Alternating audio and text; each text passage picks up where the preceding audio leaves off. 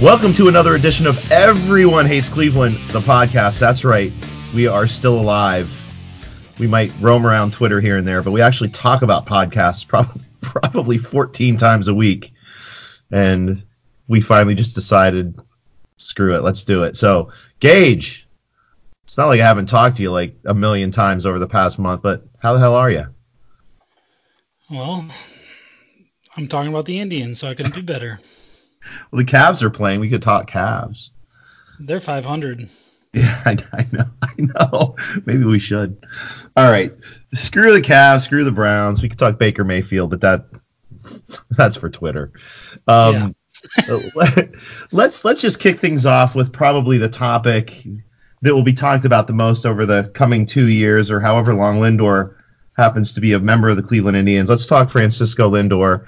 Obviously, he's going to be a hot name in the offseason. For the realistic fans, Gage, he's going to be a guy that's talked about in trade. For the unrealistic fan, he's going to be talked about as a potential signing for the Indians. So let's just avoid that kind of balance, like which is going to happen. And let's just focus on the trade talk, because I do think for the Indians to sign him, I mean, let's be realistic. For the Indians to sign Francisco Lindor, I mean, you have to think that Lindor is looking in 2 years potentially as being the highest free agent signing in the history of baseball. I mean, I know Trout's number is big, but I think that perhaps Lindor is searching for that per year mark. I mean, is that, what are you thinking? We haven't actually talked specifically about this, Gage. Do you think that Lindor's looking for like a 36, 37, possibly 40 million per contract, maybe 8 years, as opposed to that really long deal that Trout signed? I think it'll be more along the lines of a Trout thing. And I don't know if he'll surge past Trout. It's hard to project. He had a little bit of a down year by his standards last year, but either way, I would expect the length to be maximized with him, because, I mean, this is just his one shot. Whether it signs for 8 years or 10 or 12 or whatever Trout signed for, it's his one go crack at it. I don't think there's much value in signing a ton of money now and then hoping to get another one when you're 36. So being realistic, I mean, unless I'm not really sure when the Indians TV deal is up. Obviously, I think their next TV deal is going to be pretty sizable. I mean, just as kind of throwing a dart into the wind, if the rumors are true and the Indians' contract is going to get renewed in, say, 2024, is it possible the Indians maybe throw a number at him, knowing that down the line they're going to get a big boost in revenue? Because the Indians, being a top 5 team and views as far as TV revenue goes, it's possible that the Indians sign a pretty sizable deal, $1 billion deal. Would that open the door to perhaps maybe offering Lindor a deal? Is that why Antonetti is slowly kind of reeling back what Dolan said at the beginning of the season, or is this just PR? I don't want to be a Debbie Downer, but you kind of had to just put me in this position, Jim. I'm sorry. Well, I like to serve. I like to serve up the really bad sets.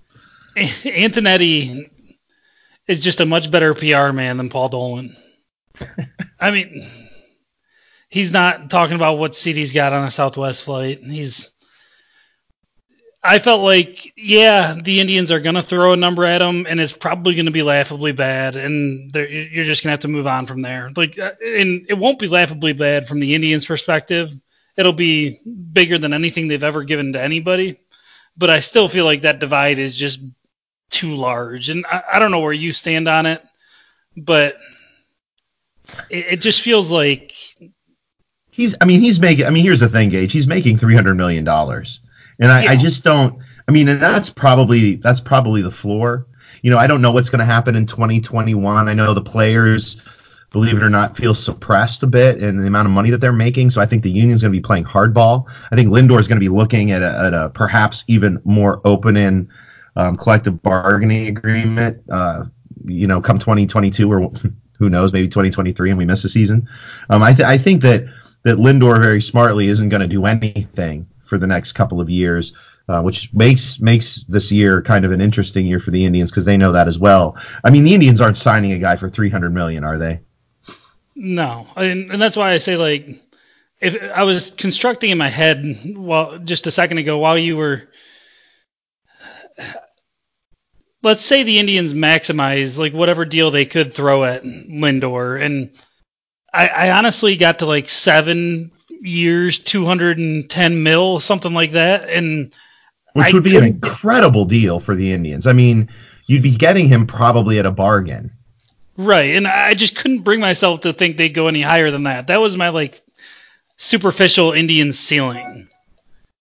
And I mean, to put that in perspective, 30 million. I mean, I don't know what we think the payroll ceiling is, but 30 million is a good chunk of that. I mean, you're looking at possibly, somewhere in the realm of a quarter or more of a Indians payroll. And I'm not saying down the road. I mean, obviously the payroll increases, but that's kind of a ceiling for the Indians. I think that's Lindor floor. Yeah, and even if you wanted to be nice, the nicest possible about the Indians' potential payrolls and project it up to like 150, which is already way too high. That's 20%. And which it's kind of a segue into something I've struggled with, is that the Indians, they haven't won a World Series title in what'll be 72 years next year. Yeah. Is it their obligation in any sporting venture? I consider the fans stakeholders. They buy tickets, they pay for TV, they buy merch. So the Indians have an obligation to their shareholders to put their best foot forward. And where I go back to is it their obligation to best position themselves to make a run at the World Series for their fan base, or to pacify them with keeping Francisco Lindor in an Indians uniform? And that might sound silly as hell, but I really wonder, like, if there's some value beyond what happens on the field in the Indians' eyes, because they need, and letting Lindor go is going to tick off a lot of shareholders, no matter how foreseeable it is. Yeah, well, that's, it does feel like, if you look at the Indians minor league organization, it certainly feels like the Indians are building for kind of an overlap here in the next 2 years, where we start to see some of these younger guys start to maneuver there. We're going to talk 40-man roster here in a minute, but it does seem like we're going to start to see an influx of these guys on the 40-man roster, and then we're probably a year or two away from another influx. So the window for the Indians is very intriguing and interesting. But when you're talking about a top 5 player in all of baseball, and perhaps one of the top 2 or 3 faces of baseball, it does get very interesting. I think, as we shift the Lindor talk, as we go into a more realistic place, with Lindor, with 2 years left in his contract, if you're going to maximize value and return gauge, now's the time to do it, right? As much as I hate to say it, and of course my first tweet the second the season ended was, here we go, Lindor, bullshit Lindor talk.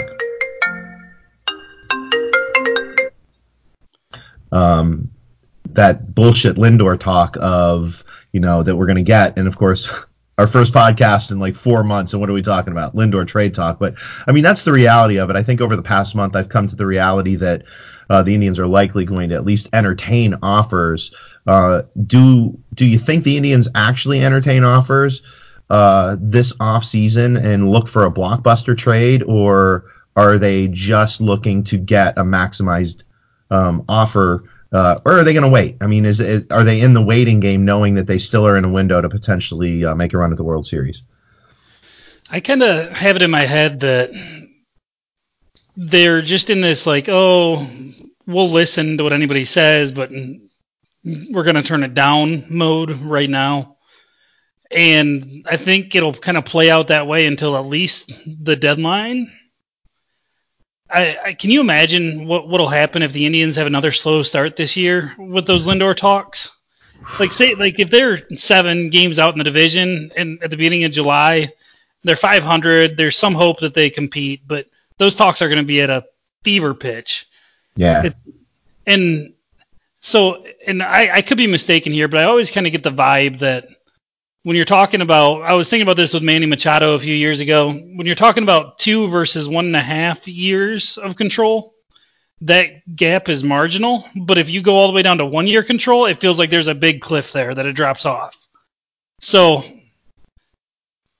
trading Lindor I feel like his value will decrease slightly throughout the season until the trade deadline, and then just kind of fall off a little mini cliff and plateau somewhere for next off season. So it's really, to me, the next 9 months you have to make this decision and size up all your offers. And I don't know how you feel about that, but 1.5 versus 2 years isn't that big for me on the package side, because you still get him for the 2 postseasons.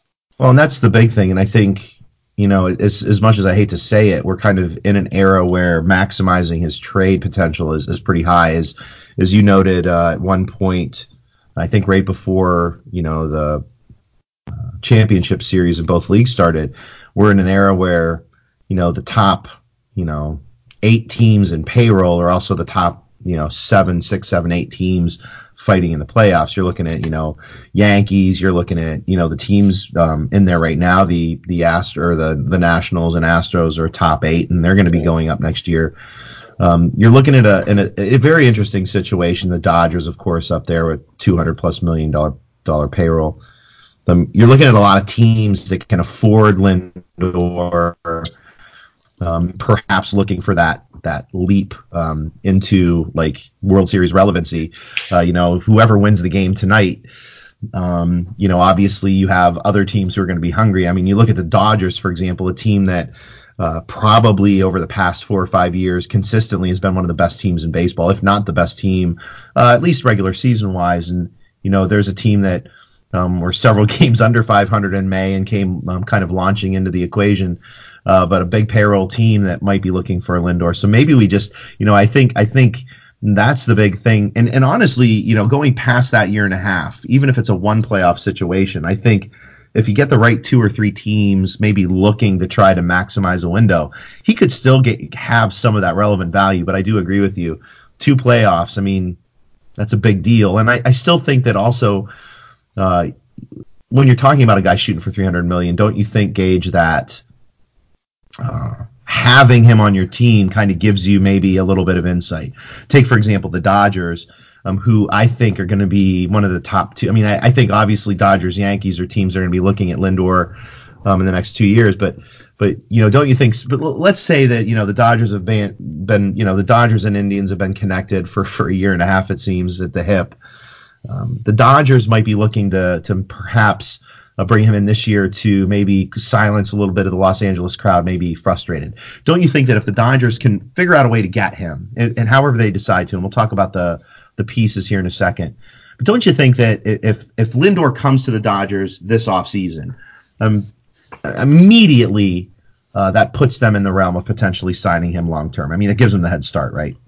Yeah, you've hit on that a few times and kind of put it in my head that I'm probably discounting that value. I have been. So let's say for whatever they come to the table with Lux and some other premier prospect and say it's an ideal scenario for the Indians and offer this can't refuse package. The Indians trade him, and now they have 2 years to maybe not negotiate fully, but just kind of back channel, like feel him out and have that edge. Now, what's interesting about that to me, though, is the Dodgers are very judicious with their payroll. So I wonder, I mean, they have a large payroll. It's top 1 or 2 every year, but they still haven't really signed that big contract, and they have Cody Bellinger down the road to think about, too, which is undoubtedly going to be a factor, and he's probably going to push Lindor for that contract when that day comes in 2025 or whatever that number is. But that's the thing with these big contracts. There's only a few clubs that can offer it. So, like you said before, when the Indians are selling Lindor, those clubs that are going to potentially maybe be in that market are probably going to be where their best value is. All right, so let's talk value. This is probably the single Gage and I and Mike, we good friends, but we love to argue about stuff like this. This is something we argue about a lot, and I think probably we end up in the middle with an actual deal. That's why I think we work so well together. But just what's your non-negotiable? I mean, say you're dealing with a team like the Dodgers. which are non-negotiable. And I'm serving you a good set for a spike here. Who's the guy you have to get? I think you probably already mentioned him. Yeah, Gavin Lux. And I don't know if Andrew Friedman's pretty savvy with his top build prospects. Them and the Rays are the two clubs that I would be most hesitant about dealing with in general. It wouldn't stop me, but it might make me rethink my valuation a little bit. But well, I think that's probably why Kluber. I think that's probably why Kluber never ended up over in LA. I mean, I think that we look at Friedman the same way that probably Friedman looks at Antonetti and Chernoff. To be perfectly honest, I think you're talking about, and you throw the Rays in there and. Maybe now the Red Sox with some of their very, very interesting hires in their front office. I mean, it's kind of fun watching these guys kind of tiptoe around each other. That's why I think ultimately, Lux has to be included in that deal. I think it's one of those deals where, the tiptoeing ends up at both of them looking at, one side looking at Lindor and the other side looking at Lux and saying, yeah, this is the pain that we're going to have to feel. So I think Lux is the given there, but here's where it gets interesting because Lux is a big deal, and he proved it this year, making a nice jump to the big leagues. The question from there, though, is what else? You have Lindor, who the Dodgers are going to say is a 2-year guy, and then we have to try to sell him to some ridiculous deal. The Indians are going to be selling, well, we're giving you Lindor for 2 years. You get 2-year window to try to sign him, and in reality, you're looking at probably a floor of 12 years. If you sign him to that 10-year deal, you're looking at a 10 to 12-year window where you're looking at possibly, and maybe this isn't the measurable, but you're looking at a possibly floor 6 F WAR guy over that time period. So that's going to be the Indian selling point. What's the get back? Can they get Lux plus? Can they get Lux plus like a Ruiz and a May? You're looking at 3 top 5 guys. I don't think that's going to happen. But don't you think that's the kind of deal that's going to make Antonetti stop tiptoeing? Yes. That's like when I say they'll listen but turn it down, they call and say Gavin Lux +1. Then you're like, holy shit, how do we prep the fan base for this? No, I want to pose a different scenario too. And a guy that actually Craig Goldstein, I think he's a Baseball Prospectus writer at this point, but he posed an interesting one with Corey Seager being part of the deal. Now, Seager has 2 years of control like Lindor. They both hit free agency at the same time. His ARB number is going to be lower, which is, as much as we hate it, attractive. And he's a couple of years off with some injuries, a couple of years off a 6-4 campaign of his own. So the deal that happens without Lux automatically has Seager and 2 premier prospects in it to me. Then maybe it's like a May and a Ruiz, like a Seager, May, and Ruiz. That's another one that I think maybe. And I don't know. Like I said, Friedman is very judicious about this, so maybe we're just barking up a tree that doesn't exist right now. But that Seager hypothetical might be a risk management thing for the Indians where they can say, man, we know his ceiling is somewhere just south of Lindor probably. And if we can get these other 2 prospects in that deal, then we're just taking a 10% downgrade or whatever you value that as, probably more. I'm probably overrating Seager a little bit. Plus we're getting these 2 shares of this at player X and player Y. So that's pretty interesting to me too, when you think about like a 2021 and 2020 team building perspective. Seager, and we talked about Seager quite a bit, and I think our hang up was trading 2 years of Lindor for 2 years of Seager. But the reality for Seager is you're looking at a guy who I can't remember off the top of my head, but I think 2 years ago was sitting at like 6.5 F WAR guy, a guy who was considered elite, like kind of how we were looking at a couple of other guys that the Indians were possibly going to deal Kluber for last year. But so my question to you is, again, this might be a PR piece, Gage, but if you get 2 of their top prospects and you get a Seager, that probably makes a whole lot of sense baseball-wise. I think you'll probably have a lot of guys in the Indians front office. We probably would be happy with that deal. Is that too big of a PR hit, though, when you're not getting – I mean, I think, we've done a really good job promoting Lux as being pretty special. I know some other people that we respect highly think that as well. And then he comes up and plays very well this year. I mean, is this one of those things where if they make a deal and they don't get the guy that the PR hit – I mean, but does the PR – you mentioned – we are kind of where we are here with the fan base.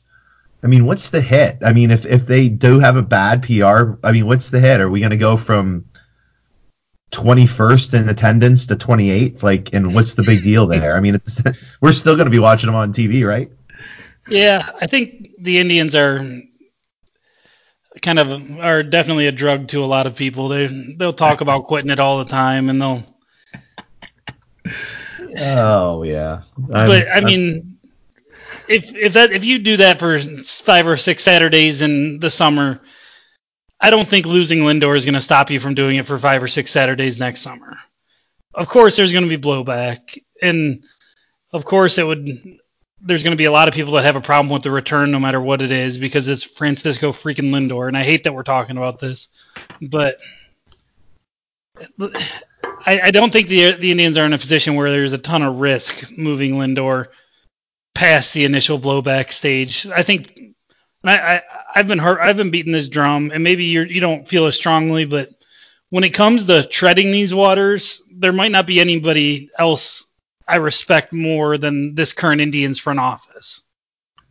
I think they'll like you said, tiptoe. They tiptoe carefully with Bauer and Kluber. I was at one point going to be happy with Franmil in a flyer for Bauer, and then it turned into Franmil and a cheap half season of Puig and plus 3 really interesting flyers. So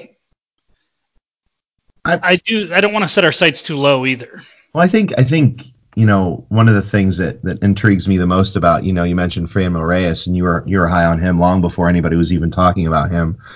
The interesting thing about the Indians and Antonetti is they seem to find these pipelines. And, you go back 2 years to when they first started talking about, Brad Hand. And obviously the Indians were eyeballing the San Diego Padres for a reason, a loaded, stacked minor league organization, where the Indians were just starting to build their minor league organization. And what's very interesting and extremely astute coming from the Indians front office is that they started pegging guys perhaps on the other end of those prospect talks. And you can see over the past, 18 months that the Indians have started picking at the I don't want to say leftovers of the San Diego Padres, but if you look at their upper minor leagues, they have, and including their 40-man roster, they have, and I probably should have counted this before the podcast, but our podcasts are very erratic, so I didn't. But, you've got, guys like Mayton, you've got guys like Hand, you've got guys like,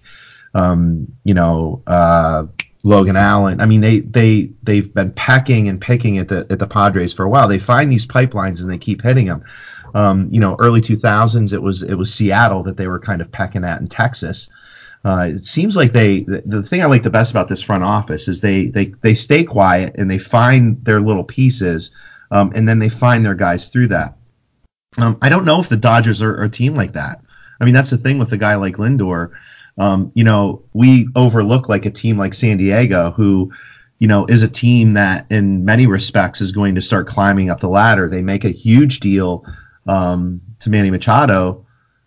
Could we be overlooking the pipeline that the Indians have been going to over and over again? I mean, might there be a big deal for a team like San Diego who may want to take a leap and maybe eyeballing the Dodgers as being kind of, Kershaw's not getting any younger. Their system is a little less sound as it was a couple years ago. I mean, maybe there's something there, but my question to you is this: if Lindor moves, it's probably not going to be a team we're thinking of right now, is it? I mean, the Reds traded for a year and a half of Trevor Bauer while sitting in the cellar of the NL Central. So, well, but there's another team that the Indians kind of pipeline a little bit. Yeah, and I want to hit on that because I've always enjoyed when you bring it up because it really hits home for me. I like when you go to make a trade with somebody. Let's take the Jake Bauers from Tampa. you're sitting there and it's all about information gathering, right? You can do all your due diligence. You can have all your scouts give you all their input. You can scan every metric known to man and project them how you want. But there's still a lot of unknown with somebody from a different system.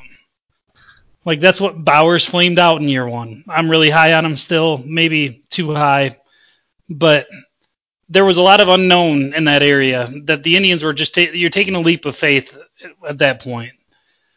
So when you talk about pipelining other systems like continuously trading with the Reds and Padres, maybe having success with deals with clubs like that makes you trust your information gathering a little bit more. Makes you understand like, okay, we've had some good experience with these Padres prospects or Reds prospects or Cardinals. There's another one. Yeah. Yeah, historically, yeah. Cardinals and Indians are always making good trades for both clubs. We've had some success there. Maybe their minor leagues and farm systems are a little more translatable to what our due diligence looks like and what our information gathering looks like. So I always love that point. And trades are built on trust. You trust that your valuation is going to hold up. You trust that there's nothing coming from the other side that's going to really turn it upside down. So it's easier to make deals with your Reds and Padres when you trust what's coming from the other side, whether subconsciously or not. So the pipeline thing always fascinates me. All right, let's. I think that's going to be a fun watch. I think this offseason.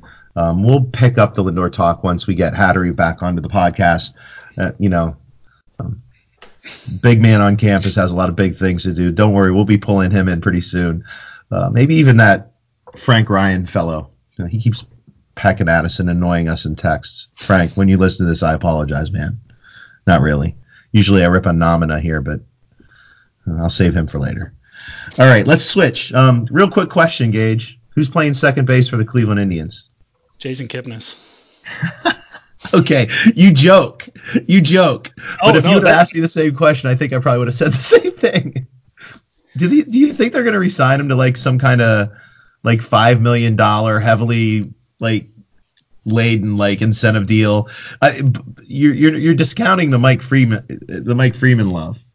Let's posit this a different way. If you had to put the odds on Jason Kipnis playing in April for the Indians at second base right now, where would you put it? Oh boy. Percentage. I the first number that popped into my head was 7-2. I'm gonna back off of that. I'm gonna go 10-1. Not quite the favorite, but still pretty high up there. I'll say 10-1. I'd say I'm 70% in the park that Jason Kipnis has not made his last sneaker throw over the fence. Yeah. I was thinking 30 to 40%. Well, let me ask you something. When they look for infielders to kind of fill in gaps, like what's the age range where they look? How old is Jason Kipnis? 30. What is he? 32? 33? No, he just kind of had, and this is gonna be he had a bad enough season to make teams forget about him after a couple down years, but a good enough season to make him an interesting flyer. And I'm not trying to be a Jason Kipnis homer here, but I sat there and backed him. I thought there was more in his tank. It really fizzled. But as far as like a incentive-laden deal, like I think there's going to be some demand there. And the one name I want to throw out there who I'm rooting for to take this offseason and into spring training and propel himself is Christian Arroyo. Yeah, I mean, I agree with you 100%. Like in an ideal world, he goes he just looks really smooth and hits some balls hard in spring training, and they just give him and say, Christian, I think he has an option still. I don't want to be misquoted on that, but I think he still does. Christian, we're giving you the month of April. go out there and win that job, or else we can get. And I should have looked this up. I really don't know if he has an option, but either way, just a nice little trial for Christian Arroyo, who they acquired from the Rays just about a month before the trade deadline, was it? Yep. Yeah, I mean, injury problems, obviously. Not sure how healthy he's going to be. But I think that they got him for a very specific reason. I mean, I think that, we talked about this in a podcast, actually, who is going to be the guy, who is going to be the middle infielder flyer that they were going to take to match some of the other moves that they've made in the past, the Oscar Mercado deal being the one that's most fresh. We talk about these pipelines and these types of players that the Indians like shoot for, and Oscar Mercado being kind of a high IQ guy that they've obviously, I don't know if Brantley's the model for that, but they brought him in. Obviously they saw something in him, and I think Christian Arroyo does fit that. He's exactly what we were talking about in one of those podcasts. They didn't bring him in for no reason, and I mean until this year, I mean he was considered one of the top 100 prospects in all baseball for a couple of different seasons. I don't know. I mean, he seems about as good as any. I just think that, and this is where we get into this really hairy conversation of the front office versus, Francona, is what's the hurdle for a guy like Arroyo to get the job out of spring training, and that hurdle is Terry Francona. I mean, do you think that Arroyo is the type of player that impresses Francona enough to beat out, say, a Mike Freeman or any one of those 30 to 35-year-old middle infielders that he seems to love? I mean, I'm not trying to steal any thunder from any smart guys on Twitter that I know or via text, but there's this one guy who keeps mentioning the Terry Francona disease, is that Terry Francona keeps trying to sign Terry Francona. I can't remember who it was that said. Oh wait, it was you. I mean, I'm sorry, Gage. I'm still waiting. I mean, this is the piece that will rock the world. But I mean, might Arroyo fit that? I mean, or does he got too much pedigree? Well, he's too young for what? Are we talking about his pedigree or? I'm not talking about Terry. I don't want to talk about Terry Francona's pedigree at any point. I'm trying to avoid that. I'm sorry. So, I apologize to myself for bringing that up. I misspoke about Arroyo. He does not have any options. So that'll probably be the main deterrent, even if he has a good spring, from him making the MLB roster on day one, right? Yeah. So, I mean, it depends who's on the roster. I mean, what do we? But I mean, already you're looking at the 40-man having Freeman on it. Chang possibly. I mean, is Chang out of options too? I think so. I mean, are we at that point with Chang? Maybe not. He might have one. But you're looking at Freeman, Chang, and Arroyo as being the three guys, right? Oh, well, don't discount the odds of Ryan Flaherty creeping back in. Oh, God. No, Chang has one option. Did you just say Terry Francona? I'm sorry. What did you say? Yeah. Oh, sorry. Yeah, Ryan Flaherty in many different languages is actually Terry Francona. If we move the numbers, first of all, whoever listens to this, the 12 or 13 people that listen to this, put Ryan Flaherty down, put all the letters down, and move them around, see if you can spell Terry Francona. So, not to diverge, but there's another interesting name I kind of want to throw out there that is 34 years old as a second base option, and his value peaked at age 33. And that's Eric Sogard. He flipped over to Toronto, he started out the season in Toronto on a tear, and he went over to Tampa and still hit the ball. He had a good year throughout all 6 months for the most part. He's 34 years old, and I'm wondering if teams are going to be so hesitant to give him any money, especially in the current climate of free agency the last couple of years, where those middling types are just wholly unpredictable. He could get 2 for $20, or he could go get some random 2-for-8 deal or something like that. Yeah. So the Indians are going to be, and I think they do a really good job of this, most notably on the Encarnacion deal. They know where their limits are for guys, and they will play ball until they get to that limit or until they fall back into that limit. So those guys that creep around until late January, early February, like if Sogard does or any bigger free agents, the Indians have a number and they have a payroll number.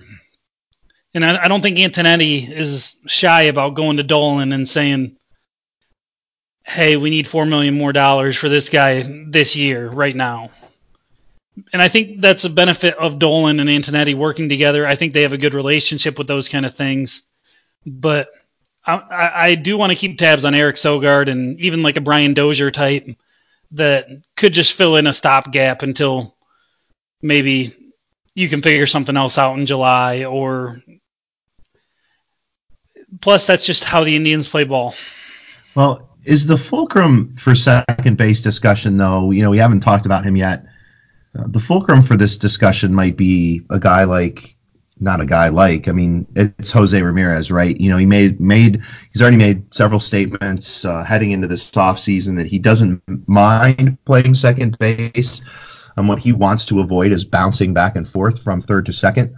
We haven't talked about Nolan Jones either, and I think that, Hattery, you and I have been huge proponents of trying to get Nolan.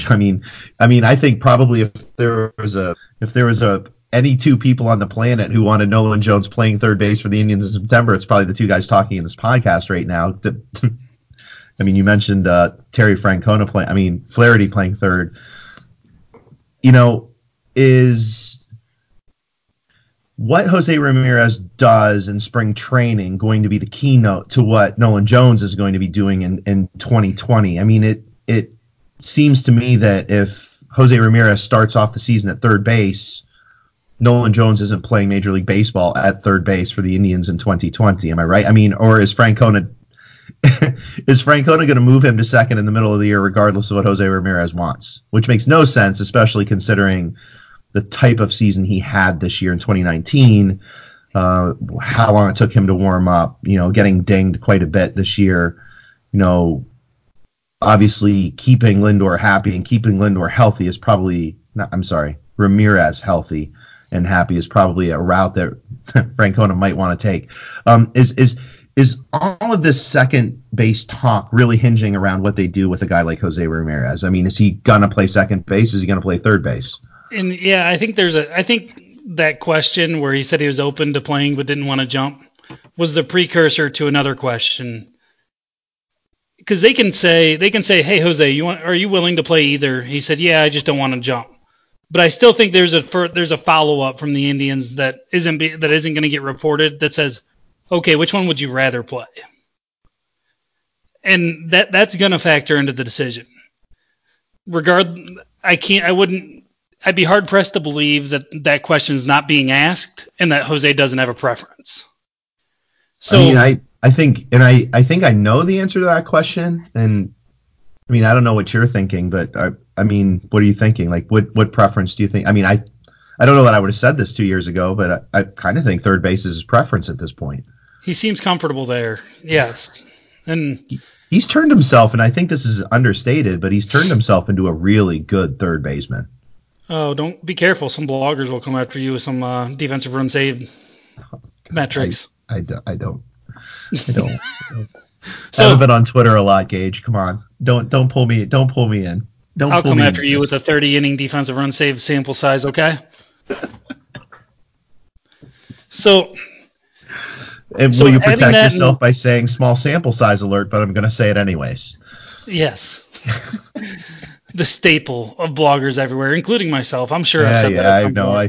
Now I've got some people loading up all of my small sample size alerts, but sorry. Okay, I digress. Go ahead. So, even with that caveat in mind, that there's probably a preference there that is being under discussed and being discussed by Jose in the front office. When I sat there and I thought about optimizing the Indians' August 2020 lineup, I couldn't do so without Nolan Jones at third base.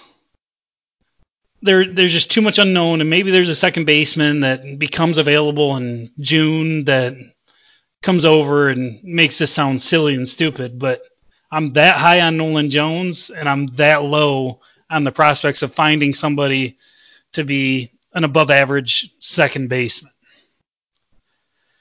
So, bearing in mind that Jose might, in fact, want to play third base, so they might just keep him there, I've always kind of leaned towards let's stopgap third base and just create that spot for Nolan in June. And like I think you've made this point to me, there's probably more adequate second basemen available, but I don't want adequate. I don't want to shoot for that. I want to set the sights a little bit higher, and Nolan Jones learning at third base with the stud at second base and shortstop just sounds pretty appealing to me. Well, I think the Indians, current construct, and I'm certainly not making a case for, Freeman, Flaherty, whatever, but you already mentioned, guys like Arroyo who can play third base. The neat thing about Arroyo is I think he's an adept infielder, period. Like he's a guy defensively who can,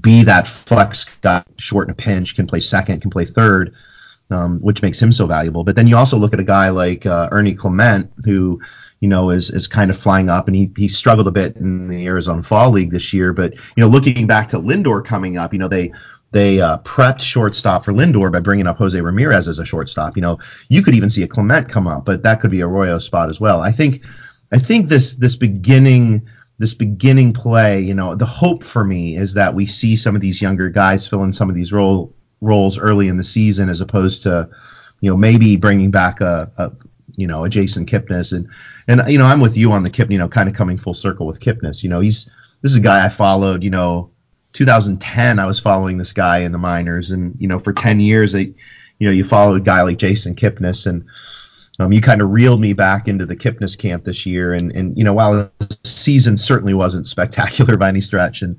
obviously for the amount of money that he made this year, could have had a much better season. But it's kind of tough to see a guy that you followed for 10 years kind of head off into the sunset. So, whatever happens to Jason Kipnis, good luck to him. Maybe he'll end up playing for the Cubs, where so he can live, in the basement of mom and dad's house. I don't know.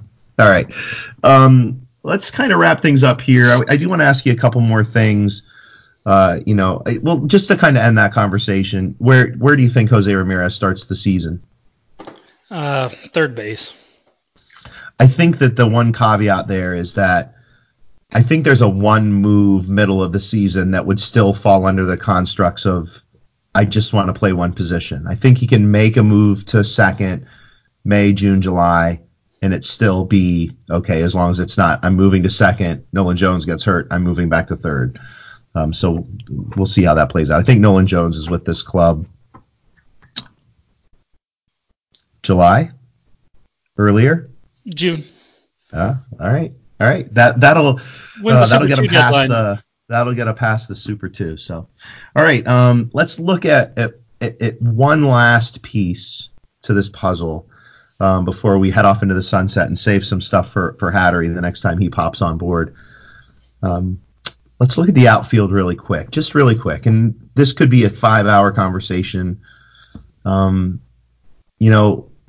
going to start from the back end of this, and I'm going to take a look at a guy like Daniel Johnson, who did everything you want a prospect to do to earn his way to the majors, which I'm shockingly going to say, and I think he makes the 40-man and all of that, but does he play in the outfield for the Indians in 2020? Yes. Who does he bump? I think he's a placeholder for Naquin.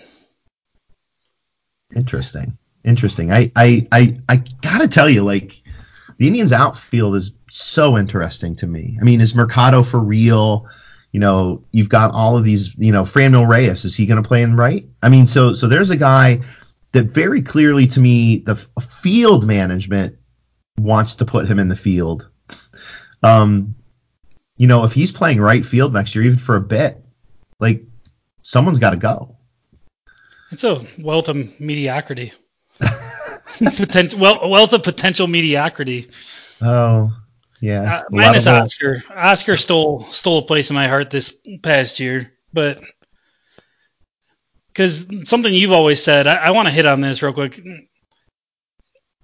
And kind of like Travis Sawchik with his book and just talking about the PD side, the player development aspect, how you can project players all you want, but the player controls their development and they have the tools, especially in 2019 with cameras and data, to make any jumps that within their power. So, and Oscar Mercado is a guy who changed his whole swing structure and just rebooted himself. So if this was a year one of the reboot or year two-ish, I can't wait to see year three. So then you lock him into a spot, and then you have Daniel Johnson, Tyler Naquin when he gets back from injury, Jordan Luplow, Jake Bowers, just a wealth of hopeful mediocrity. All right. I think that's a great place to end in a season in which we did not make the playoffs. We'll stop there. Gage, it's been a lot of fun. Like, I've got like 80 other things I want to talk about, but I don't want Hattery to be sad. Mike, don't be sad, dude. Well, if we get 10 people to listen to this, maybe we can do it again. All right, let's see. So here's the deal. As I wrap things up, I haven't done this in a long time. I don't even remember how to upload this to where we upload things. So find us. We are literally on every single podcasting venue. At least I don't think they've kicked us off yet. Find us on iTunes. Give us those 5 stars. We actually have quite a few 5 stars. I'd love to see us get to at least 50. You start 5-starring us, we'll make more of these. As Mike said today when he tried to podcast but had other things to do, we've got to get the ball rolling, and that's exactly what we're doing here. So, with the World Series ending tonight, it's a good time for us to kind of kick into gear. Honestly, some of our funnest discussions are the ones that we have here in the off season. So it should be, gosh, I hope it's somewhat interesting. We didn't even get to talk about the contracts that might be extended or added, but that's for another day. So, Mike, when you listen to this, start thinking about who the Indians are going to sign long term. A couple of them you might like. I don't know. We'll see. All right. I'm going to let you plug because I think I know what you're going to say. Anything you want to plug, Gage? We haven't been writing a ton, but we're going to. But I think there's probably at least one piece out there on the internets that you might want to plug. Well, first I want to plug that Howie Kendrick just put the Nationals up 3-2 in the 7th with a 2-run homer. Kidding me? So the Nationals are insane. This is. I mean, they literally have pulled me. I swore I wasn't going to watch a single playoff game. The Nationals have literally pulled me into every single playoff series that they've been in. A bunch of likable baseball guys. Yeah. All right, I'm sorry. Go ahead. I do want to plug Mitch Kral's piece over at Waiting for Next Year. If you want a 40-man roster breakdown, this guy went above and beyond on it, and I'm only a little hesitant about plugging it because I'm pretty jealous of his ability to put that one through. That was just a tremendous piece if you're looking for... You know what pisses me off about that piece? You know what pisses me off, Mitch? Here's what you've done. Here's what you've done, Mitch. Here's what you've done. So there are things that Gage does well. There's things that Mike does well. There's things that I do well. Like, I'm reading this piece today and I'm thinking, this bastard has done all of the things. Like, it makes me kind of angry. It makes me kind of want to write again. Like, here's a guy, I love writing my 3,000 word pieces. And as I started scrolling through this, I was like, did I write this? I'm like, what the heck? Like, and I'm like, and I will say this, WFNY has done a nice job, filling in the gap with some fantastic baseball writing specific from Mitch. So I'm gonna follow your plug with a follow up plug. Like this 40-man roster piece is absolutely outstanding. And Mitch, I pointedly stayed away from it, so that say you were to podcast someday. Maybe someone from this podcast, You'll have, I mean, this is a great starting point. So if you haven't read Mitch's piece, that's where the plugs are going to go. Oh, yeah. And by the way, there will be a written piece to go along with this podcast. So I don't know who's going to write it, but if you heard it, chances are probably good you read it. So I think the goal, Gage, is to write again. I think maybe we're going to try to write again. I'm feeling the itch. We're gonna get some content out there at Everyone Hates Cleveland.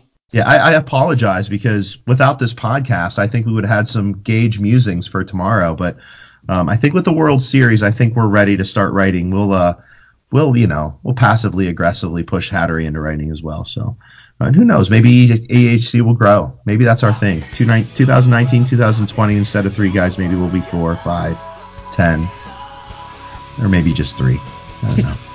Probably just 3. All right, we're going to close up shop. Tune in to Everyone Hates Cleveland, the podcast. Give us the likes. You want us to talk about something on Twitter. There's like 12 of you that listen to this thing, so let us know what that is. All right. Go Tribe. Go Nats. Peace. I have no idea how to shut this off. No idea. Hold on. Store your laptop. Have a good night, everybody.